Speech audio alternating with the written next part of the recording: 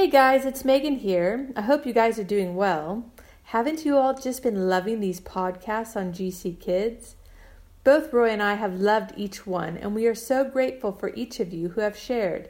We think the children of Glenridge are pretty awesome. So here is my story for today. While we were eating dinner last night, Roy said we should share with all of you something we have been doing in our home over the last month. As a family, we really enjoy our dinner times together. We enjoy chatting, and lately we have been playing a game where every person has to share one high from the day, a low from the day, and then we share something we are grateful for from that day. It has been really fun. Some days it's really easy to do, and then other days it can be a little bit harder. Sometimes we can't decide which high to choose because it's been a really, really good day. And sometimes we just have too many lows to choose from because it has just been a hard day. Last night I couldn't even think of a low, which I guess is a good thing. But we always say you have to find something. So I just had to sit there and think, well, what was my low? It's been such a good day. And both Olivia and Roy said you have to choose something. And the only thing I could think of was that I have 3 itchy mozzie bites on my foot that have just been driving me crazy.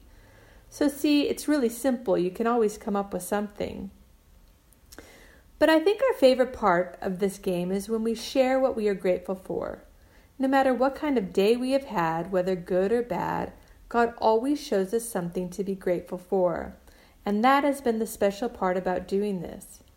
It often leads us to pray as a family, but then other days we just end up having a good giggle together, and then we go clean the dishes.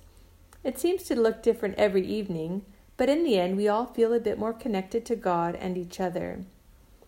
Last night Roy reminded us of the scripture from 1 Thessalonians 5 verses 16 through 18, and I thought I'd share it with you guys today.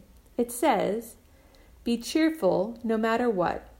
Pray all the time. Thank God no matter what happens. This is the way God wants you, who belong to Christ Jesus, to live." Wow, I just love that scripture. And what stood out to me in the scripture was where it says, "Thank God no matter what happens." I think this is an important thing to remember for all of us. We need to be grateful no matter what happens.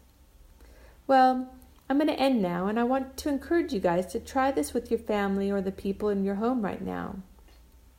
Maybe you can add your own unique flavor or ideas to the game, but no matter what, I know you will enjoy it as much as we do. Well, have a great week, everyone. Bless each one of you and your families, and sending you lots of love from our home to yours. Bye now.